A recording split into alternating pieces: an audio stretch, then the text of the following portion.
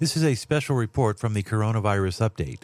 Dr. Robert Malone recently caught up with Jan Gialek from the Epoch Times and gave a full disclosure interview on how we are approaching and dealing with the COVID pandemic and the mistakes that we are making. Dr. Malone is the inventor of the mRNA technology that is currently in use with two of the major vaccines that are in worldwide distribution. Here now, Dr. Malone speaks out candidly about the many issues that we're facing as a society and the mistakes that we're making in dealing with the COVID pandemic. We're now in this odd position where there are groups of physicians that believe that they have protocols that are quite effective in preventing death and disease and hospitalization when deployed early, that are being active. Their ability to employ these methods and these agents is being actively resisted by the government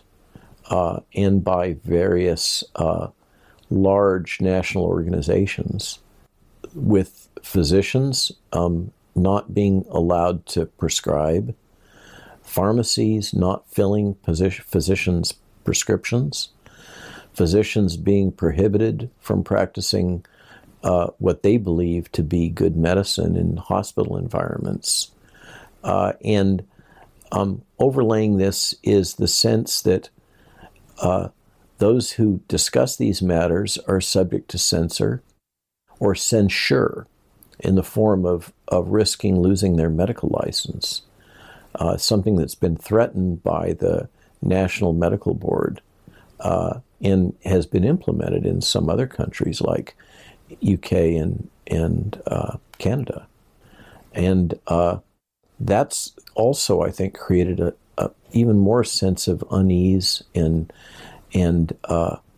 consternation. Why would the government be denigrating these agents that are known to be safe, have been used for decades? With people, not just horses. In the use of ivermectin. I mean, this has been one of the most, I just have to comment, one of the most bizarre memes or disparaging comments that I've seen is, people dismissing this drug, which is, I don't know, could I say used by millions of people daily probably in the world for parasites and so forth is just a horse drug, right? How could people take this? This is the meme. I mean, this was triggered by an FDA Twitter account.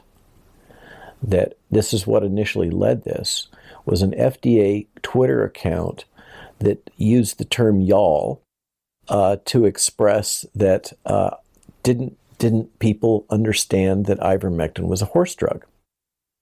And this was picked up by the media, and it fueled kind of a self-reinforcing thing that was then further fed in by certain government officials. And we ended up with this amazing kind of explosion over the span of about 3 days, immediately preceding the licensure of denigration of ivermectin as a horse drug. And I was asked, why are people, as you know, I have horses. I have ivermectin for horses, and I happen to also have ivermectin for myself for my long COVID. So I'm very familiar that there are different form factors, and I would absolutely never take the liquid ivermectin that is for sale in many feed stores. This is formulated for cattle. I wouldn't give that to my horses, let alone take it myself. And the horse stuff is formulated as a paste for the horses to ingest for bots and other intestinal worms. And the truth is that the dose that's used for horses by body weight is the same dose that's recommended for humans, but it's formulated and manufactured to a quality standard that's very different from what's used by humans. And so there's this meme that erupts about ivermectin being a horse drug. And why would people be taking this in lieu of vaccine? That was how that was pressed. These crazy people, they're vaccine hesitant, but they're very glad to take horse paste. My point of view on that is what it showed was that the focus was all on the prophylaxis, in the sense that these drugs are being used in lieu of vaccines. my sense is that people are seeking and have been seeking out ivermectin to treat themselves early in the course of infection, because there are no other alternatives. The standard policy in hospital management of COVID, in medical management of COVID in the United States, remains: you go to the doc, you go to the ER, you say, I am having respiratory distress. They check your blood oxygen levels, and they see that you're at 92 or 93 as opposed to, say, 98 or 99 on room air, and they say, go home and come back when your lips are blue, is the metaphor, which means that your oxygen saturation will be about 88 or so.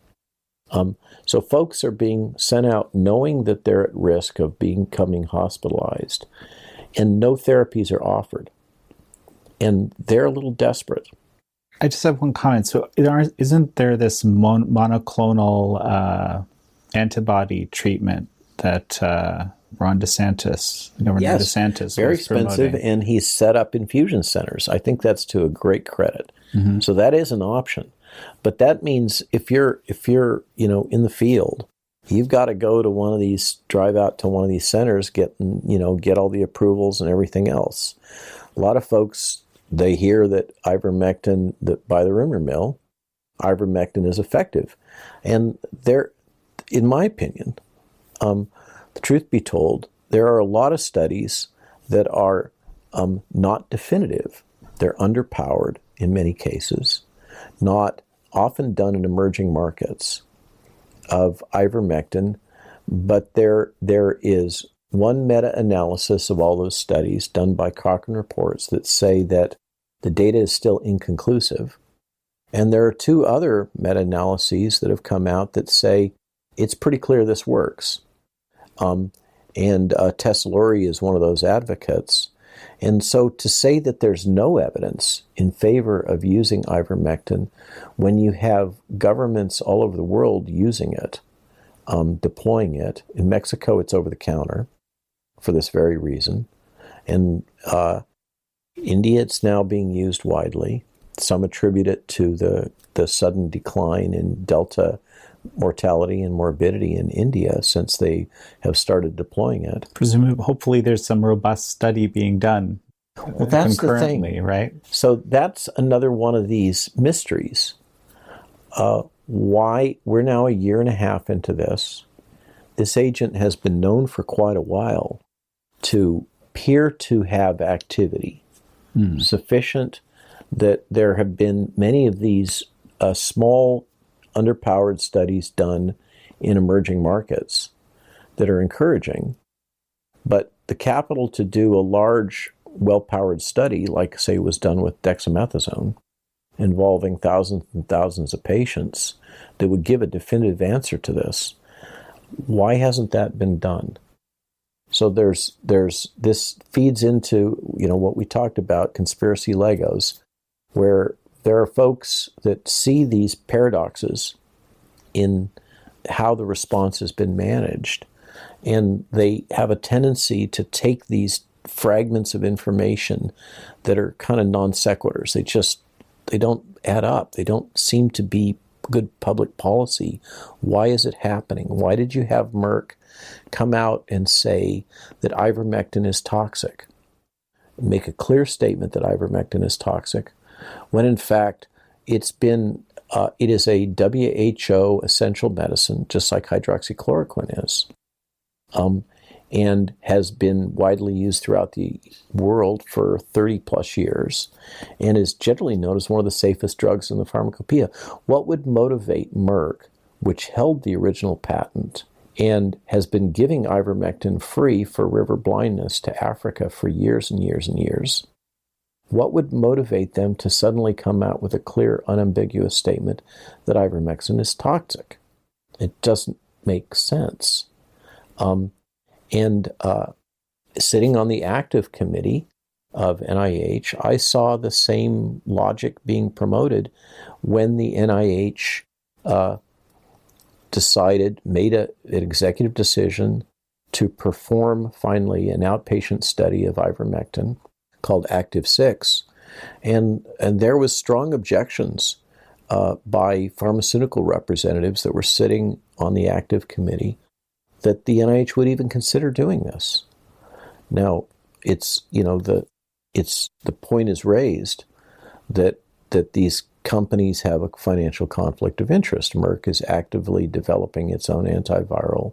Pfizer is actively developing its own antiviral now. And Pfizer has come out and said explicitly that we cannot control this outbreak, this virus, with vaccines alone. We're going to have drugs. Tony Fauci has come out and said we need to have drugs. But they're focused on the new drugs. The antibodies have generally proven useful in some cases. They're very expensive. They're a little the monoclonal antibodies. The monoclonals. Very expensive. They've got to be administered in infusion centers. So you can't just go take a pill and, get it from your local Walgreens. There is this kind of cascade of this doesn't make sense around the use of repurposed drugs and early intervention that also I think has got a lot of people on edge a little bit in questioning public policy. And it goes back to the position of my Latin American colleagues that I was telling you about earlier that I was on the phone with. They were saying, we're using ivermectin all the time. It helps, in our opinion. And we're using hydroxychloroquine. Just one quick comment, something that's just occurring to me. If you're a doctor, in your community, you're directly accountable to your patients. I.e., if you're saying something works and it doesn't work, people will notice very quickly, and you won't have it. You won't have any patients very quickly. This is just what's And the contrapositive is true also.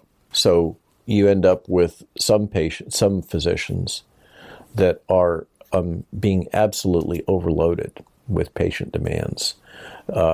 Pierre Corey is an example of that. The poor man just can't get a break. He's been at the forefront of the FLCCC coalition and developing a lot of these protocols that are being deployed widely through the United States by select physicians, early adopters. I experienced this to some extent. He is absolutely flooded with patient calls and physician calls about his protocols and how they can be used. And he's just one guy. Peter McCullough is another example at Baylor that has been a firm advocate. He actually has 4 peer-reviewed papers on these early treatment protocols. He's been sued by Baylor. He's been disparaged right down to the Wikipedia editing that has happened in my case also. There's kind of coordinated strategies that are used for any of us that are dissenters in terms of the policy that there shall be no early intervention. These docs that have been at the forefront of developing these early intervention protocols have been subjected to a lot of derision and attacks and character assassination. What I'm experiencing personally, because I'm part of that cohort now, is we're coming together. We're being brought into contact with investors, donors that are not comfortable with the current public policy and are very interested in enabling these alternative strategies and their availability. We're being brought into contact with political decision makers, elected leaders that are very interested in seeing whether these types of strategies can impact on the health and well-being of their populations. They find it attractive that these agents are quite inexpensive, because a lot of these intervention strategies where we allow the patients to get really sick and then go to the hospital, that's a burden on state budgets. And not to mention a political liability when you're seeing major outbreaks in places like Louisiana and Florida. Ron DeSantis is his fortunes are less solid than they might have been a little while ago before he had this outbreak. One of the things I find fascinating about that is that the press is very glad to make a point that right now we're having more of a red state outbreak and associating that with vaccine uptake or vaccine hesitancy. When you look at the data, there isn't that much of a disparity in vaccine uptake. For instance, in Florida, the vaccine uptake is really fairly high, particularly among the elderly. So how do you describe this? When you dig into the data, how do you make sense of it? I think there's a possibility that there is a seasonal component going on here. And we're seeing some of that wave of infection starting to move north. The other thing that's been a confounding variable in all this is respiratory syncytial virus. And there's this, and I think we touched on this, there was this, a lot of press about the pediatric ICUs filling up, etc., and the assumption was that they were COVID cases. They weren't. For the most part, they were respiratory syncytial virus cases, which is fairly different in presentation from COVID, and also affects elderly, by the way. So we become politicized and polarized, and we want to see these outbreaks and these events and these waves of infection as reinforcing some stereotypes that we have about this state's behavior or that state's politics. And I think that over the next few months, we may find that we have to, if we're willing to look the data in the face, we may have to re-examine some of those assumptions that this may not have been as much a function of vaccine compliance or uptake, or a lot of euphemisms we could put around that, but rather some fundamentals of the underlying viral epidemiology and spread that are not really well understood right now. We certainly know that most respiratory viruses move in these kinds of waves through populations, and we may see. It may be that we find that this wave of infection that's currently infesting the South isn't going to be restricted just to the South over the next couple of months. Time will tell. So you were saying there's some real potential issues with the idea of pursuing a kind of policy of universal vaccination. Escape mutants, that might not be something all our viewers are familiar with. So this gets to fundamentals of basically Darwinian evolution. To really understand this, what the term escape mutants refers to is virus isolates that are no longer as susceptible to the control of infection and spread provided by the vaccine, by the immune response generated from the vaccine. So they are escaping immune surveillance provided by the vaccine. That's the nature of the term escape mutants. Mutants in that the viruses, there's another paper out recently that shows that the mutation rate of this coronavirus is much higher than we had previously estimated. So the way it works with virology is that it's as if you have you're breeding a dog, and you have a litter of dogs, and you'll know that, if you have 6 dogs, 1 or 2 of those are going to be pretty good keepers, and you might want to sell the other ones off. For instance, if you're breeding for the ability to hunt. In the case of a virus, it's like the parent virus has millions to billions of children, and many of those have genetic modifications, mutations, that make them genetically different from the source virus.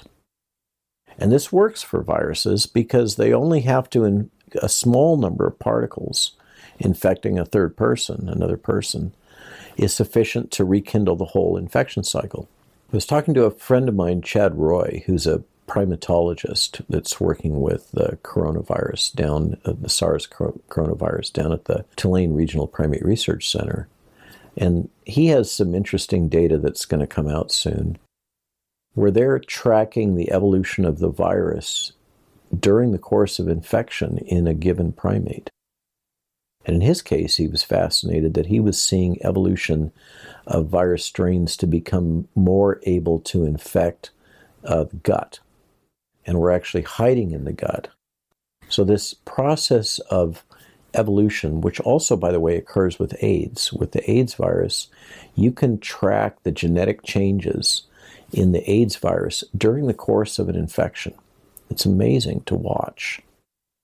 So anytime a virus is infecting a host like us, it's generating these mutations all the time, and those mutations are constantly being selected for fitness, is the technical term, right? The Darwinian term. They're being selected for fitness to reproduce.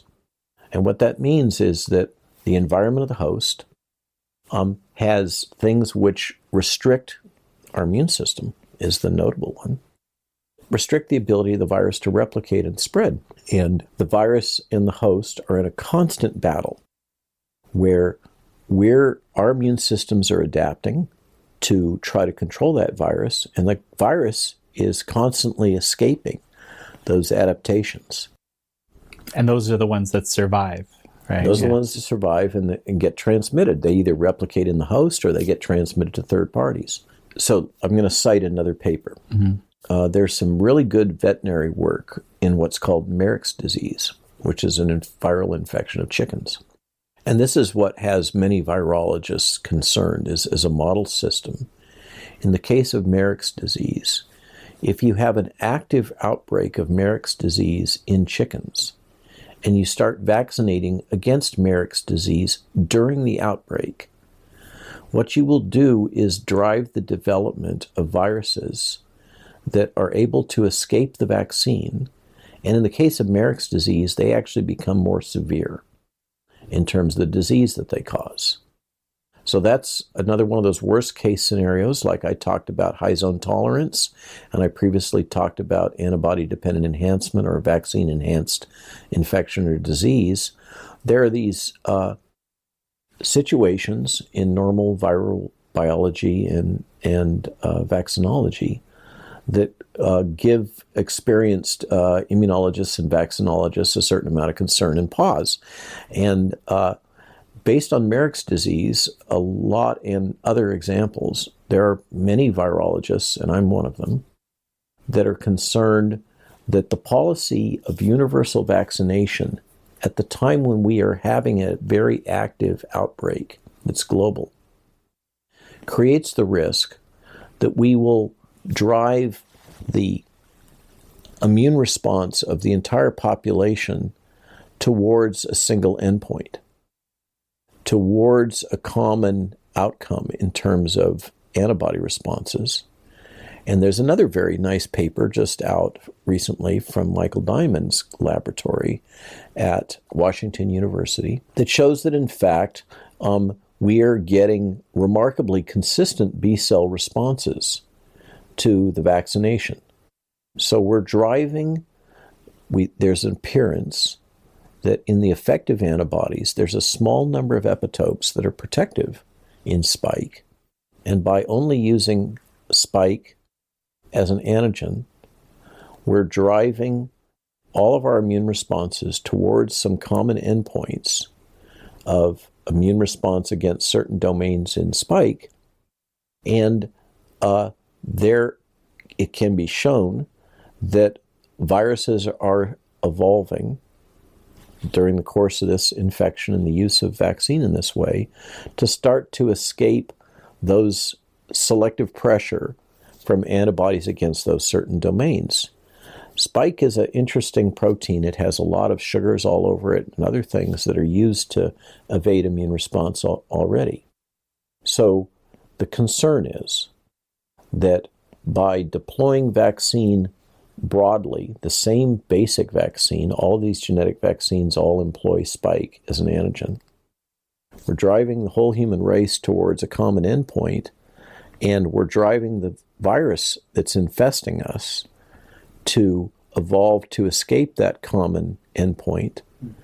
And there is a risk that at some point in time, we may have basically a superbug evolve, which will now evade that immune response. Now, an example that your listenership may understand better is the idea of antibiotic resistance.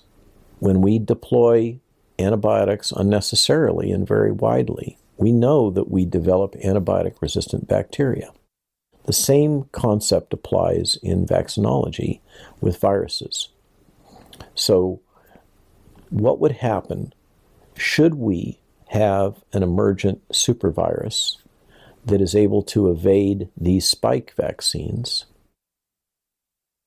It is likely that it would cause disease in those that have only received vaccine as opposed to those that have had natural infection and have much broader immune responses.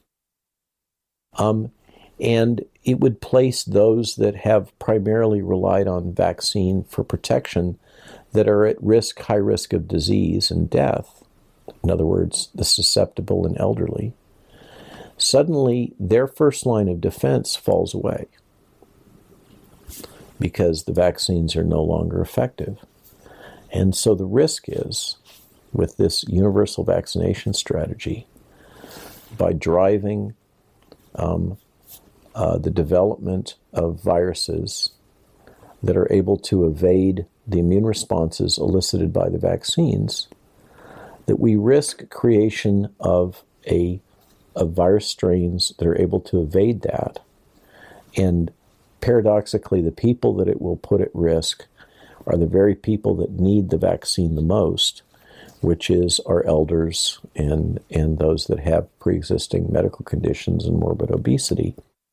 So the logic is, vaccinate those, reserve the vaccine for just them, and don't vaccinate the general population that are at extremely low risk, fraction of a percent. And some more studies that came out recently that basically verify that, I suppose. Yeah. There have been. There's been about 3 of them that have come out sequentially that are all consistent with this hypothesis. So that's the other leg of this stool that's kind of caused some growing concern about our current public policy in vaccination, is that we are seeing signs of the emergence of these vaccine escape mutants. And now there's a new strain popping up, I think, in South Africa that seems to be more resistant. And there are further evolution of the Delta strains that seem to be more resistant. So, like with all science, we can't prove that this is going to happen. This is forward-looking risk assessment. We're not there yet. I would prefer that we don't get there. I think probably we can all agree on that.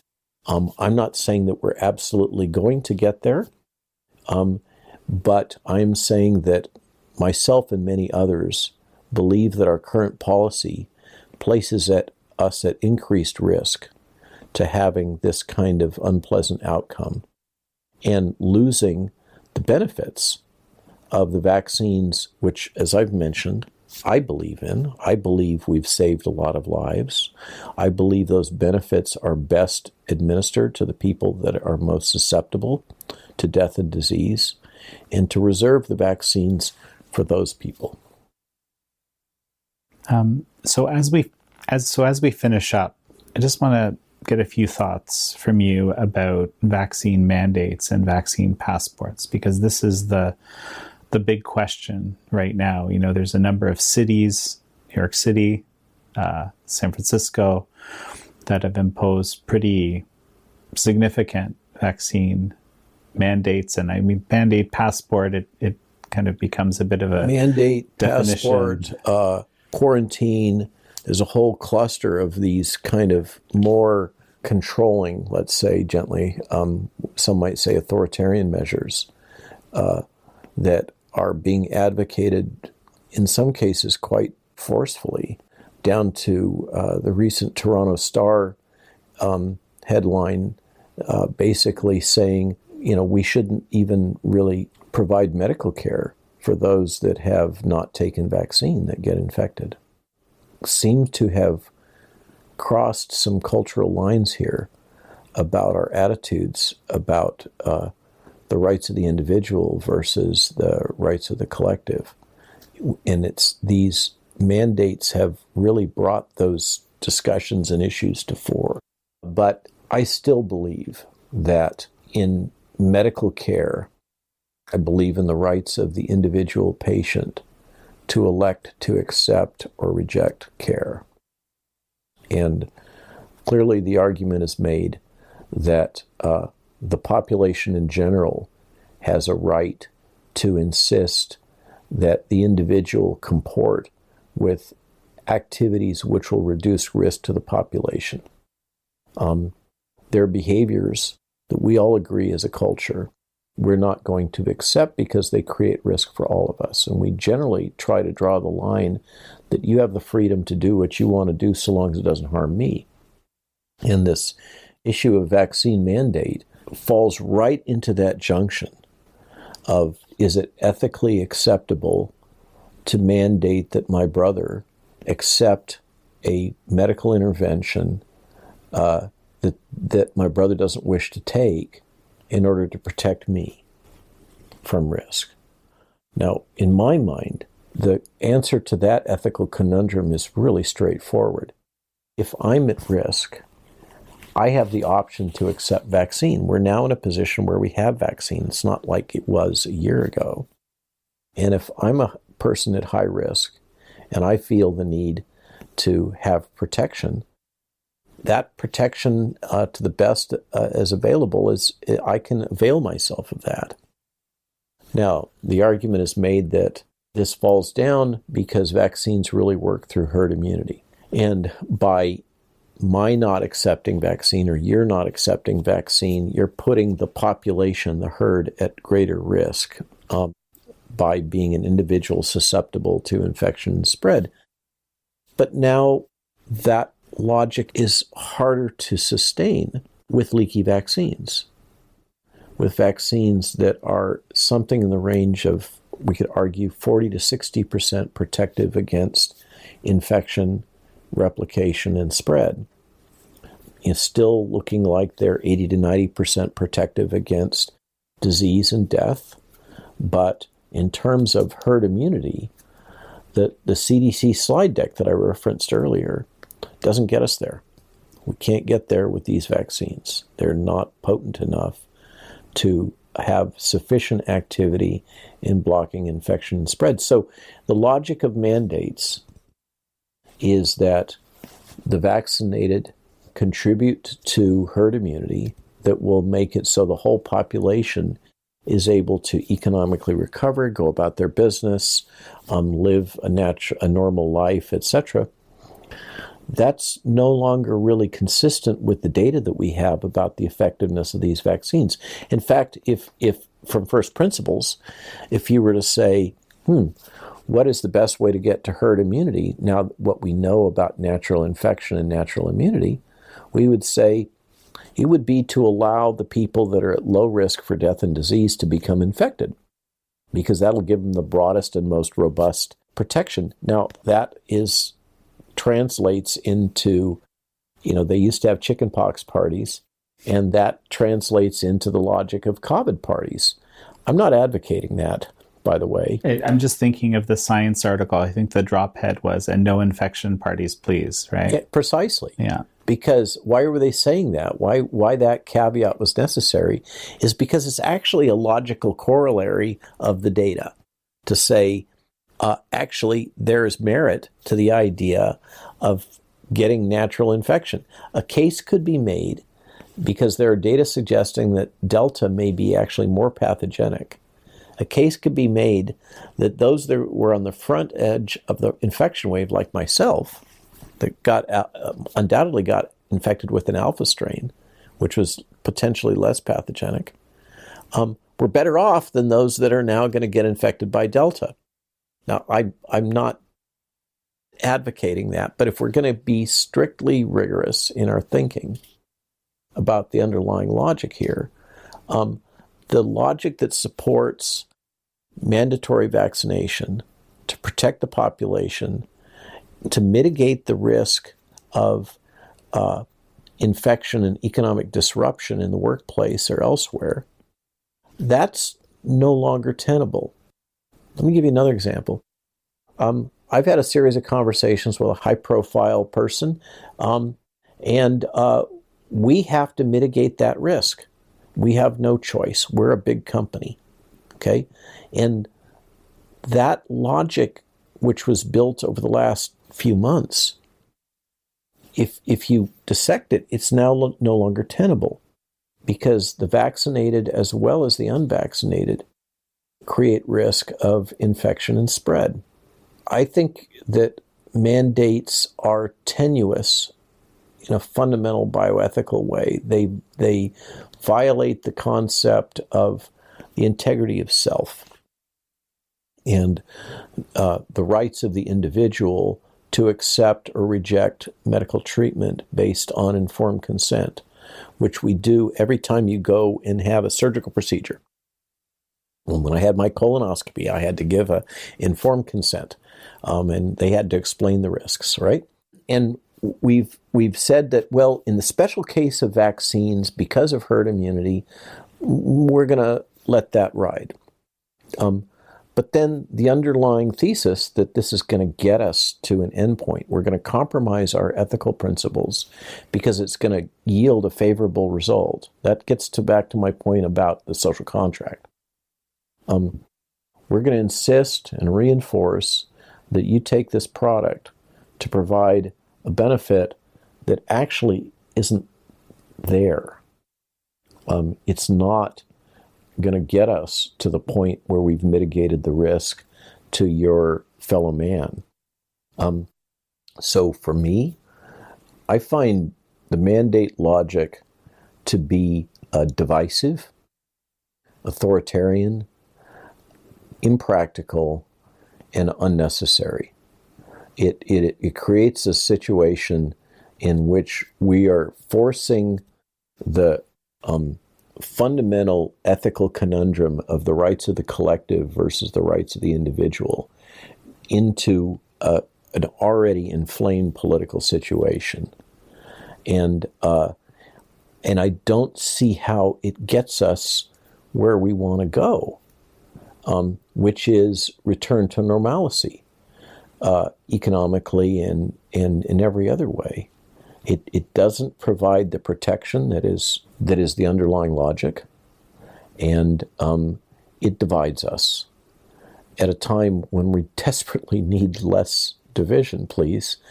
And so now we have this situation where it's an amazingly inflammatory logic, as exemplified in the Toronto Star front page, where we have groups of populations turning against each other. And people often cite the language and the example, again, of how the Jews were characterized as a special population to be discriminated against because of intangible, illogical arguments that weren't grounded in reality. And many note that there is similar language and objectification and depersonalization associated with a lot of these statements that are driven, just as they were then, by fear. Getting back to our starting point, this is not about me. It's not about, whether my feelings are hurt by the Atlantic Monthly or some junior journalist or, somebody that's fact-checking me. I'm a big boy. I can withstand that. What bothers me is not those kinds of things. It's these underlying logic flaws that are tearing at the heart of the integrity of our public health system and trust and our body politic. And I think that it's high time for everybody to take a deep breath and look at the logic of what we're confronting. What are the data? And, the criticism that I'm trying to tear down vaccines or tear down this vaccine or that vaccine, please. I'm trying to help people to grapple with the data, the true information, the underlying truth. And I believe there's a valid counter-narrative to the very simplified narrative that is being so avidly reinforced and enforced through censorship, social media, information management at so many levels. And it's like that whole system, that juggernaut, has gotten so wrapped up around a consensus set of truths that are failing now.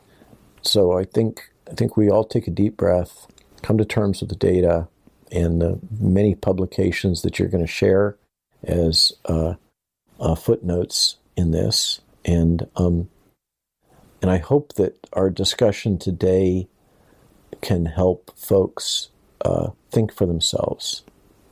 I don't have the answer. I know that for a fact. I have a lot of questions. I'm a scientist.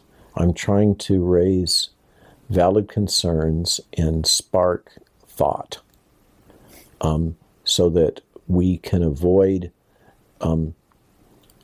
bad consequences by just going along to get along and assuming that that the dominant narrative is the only option.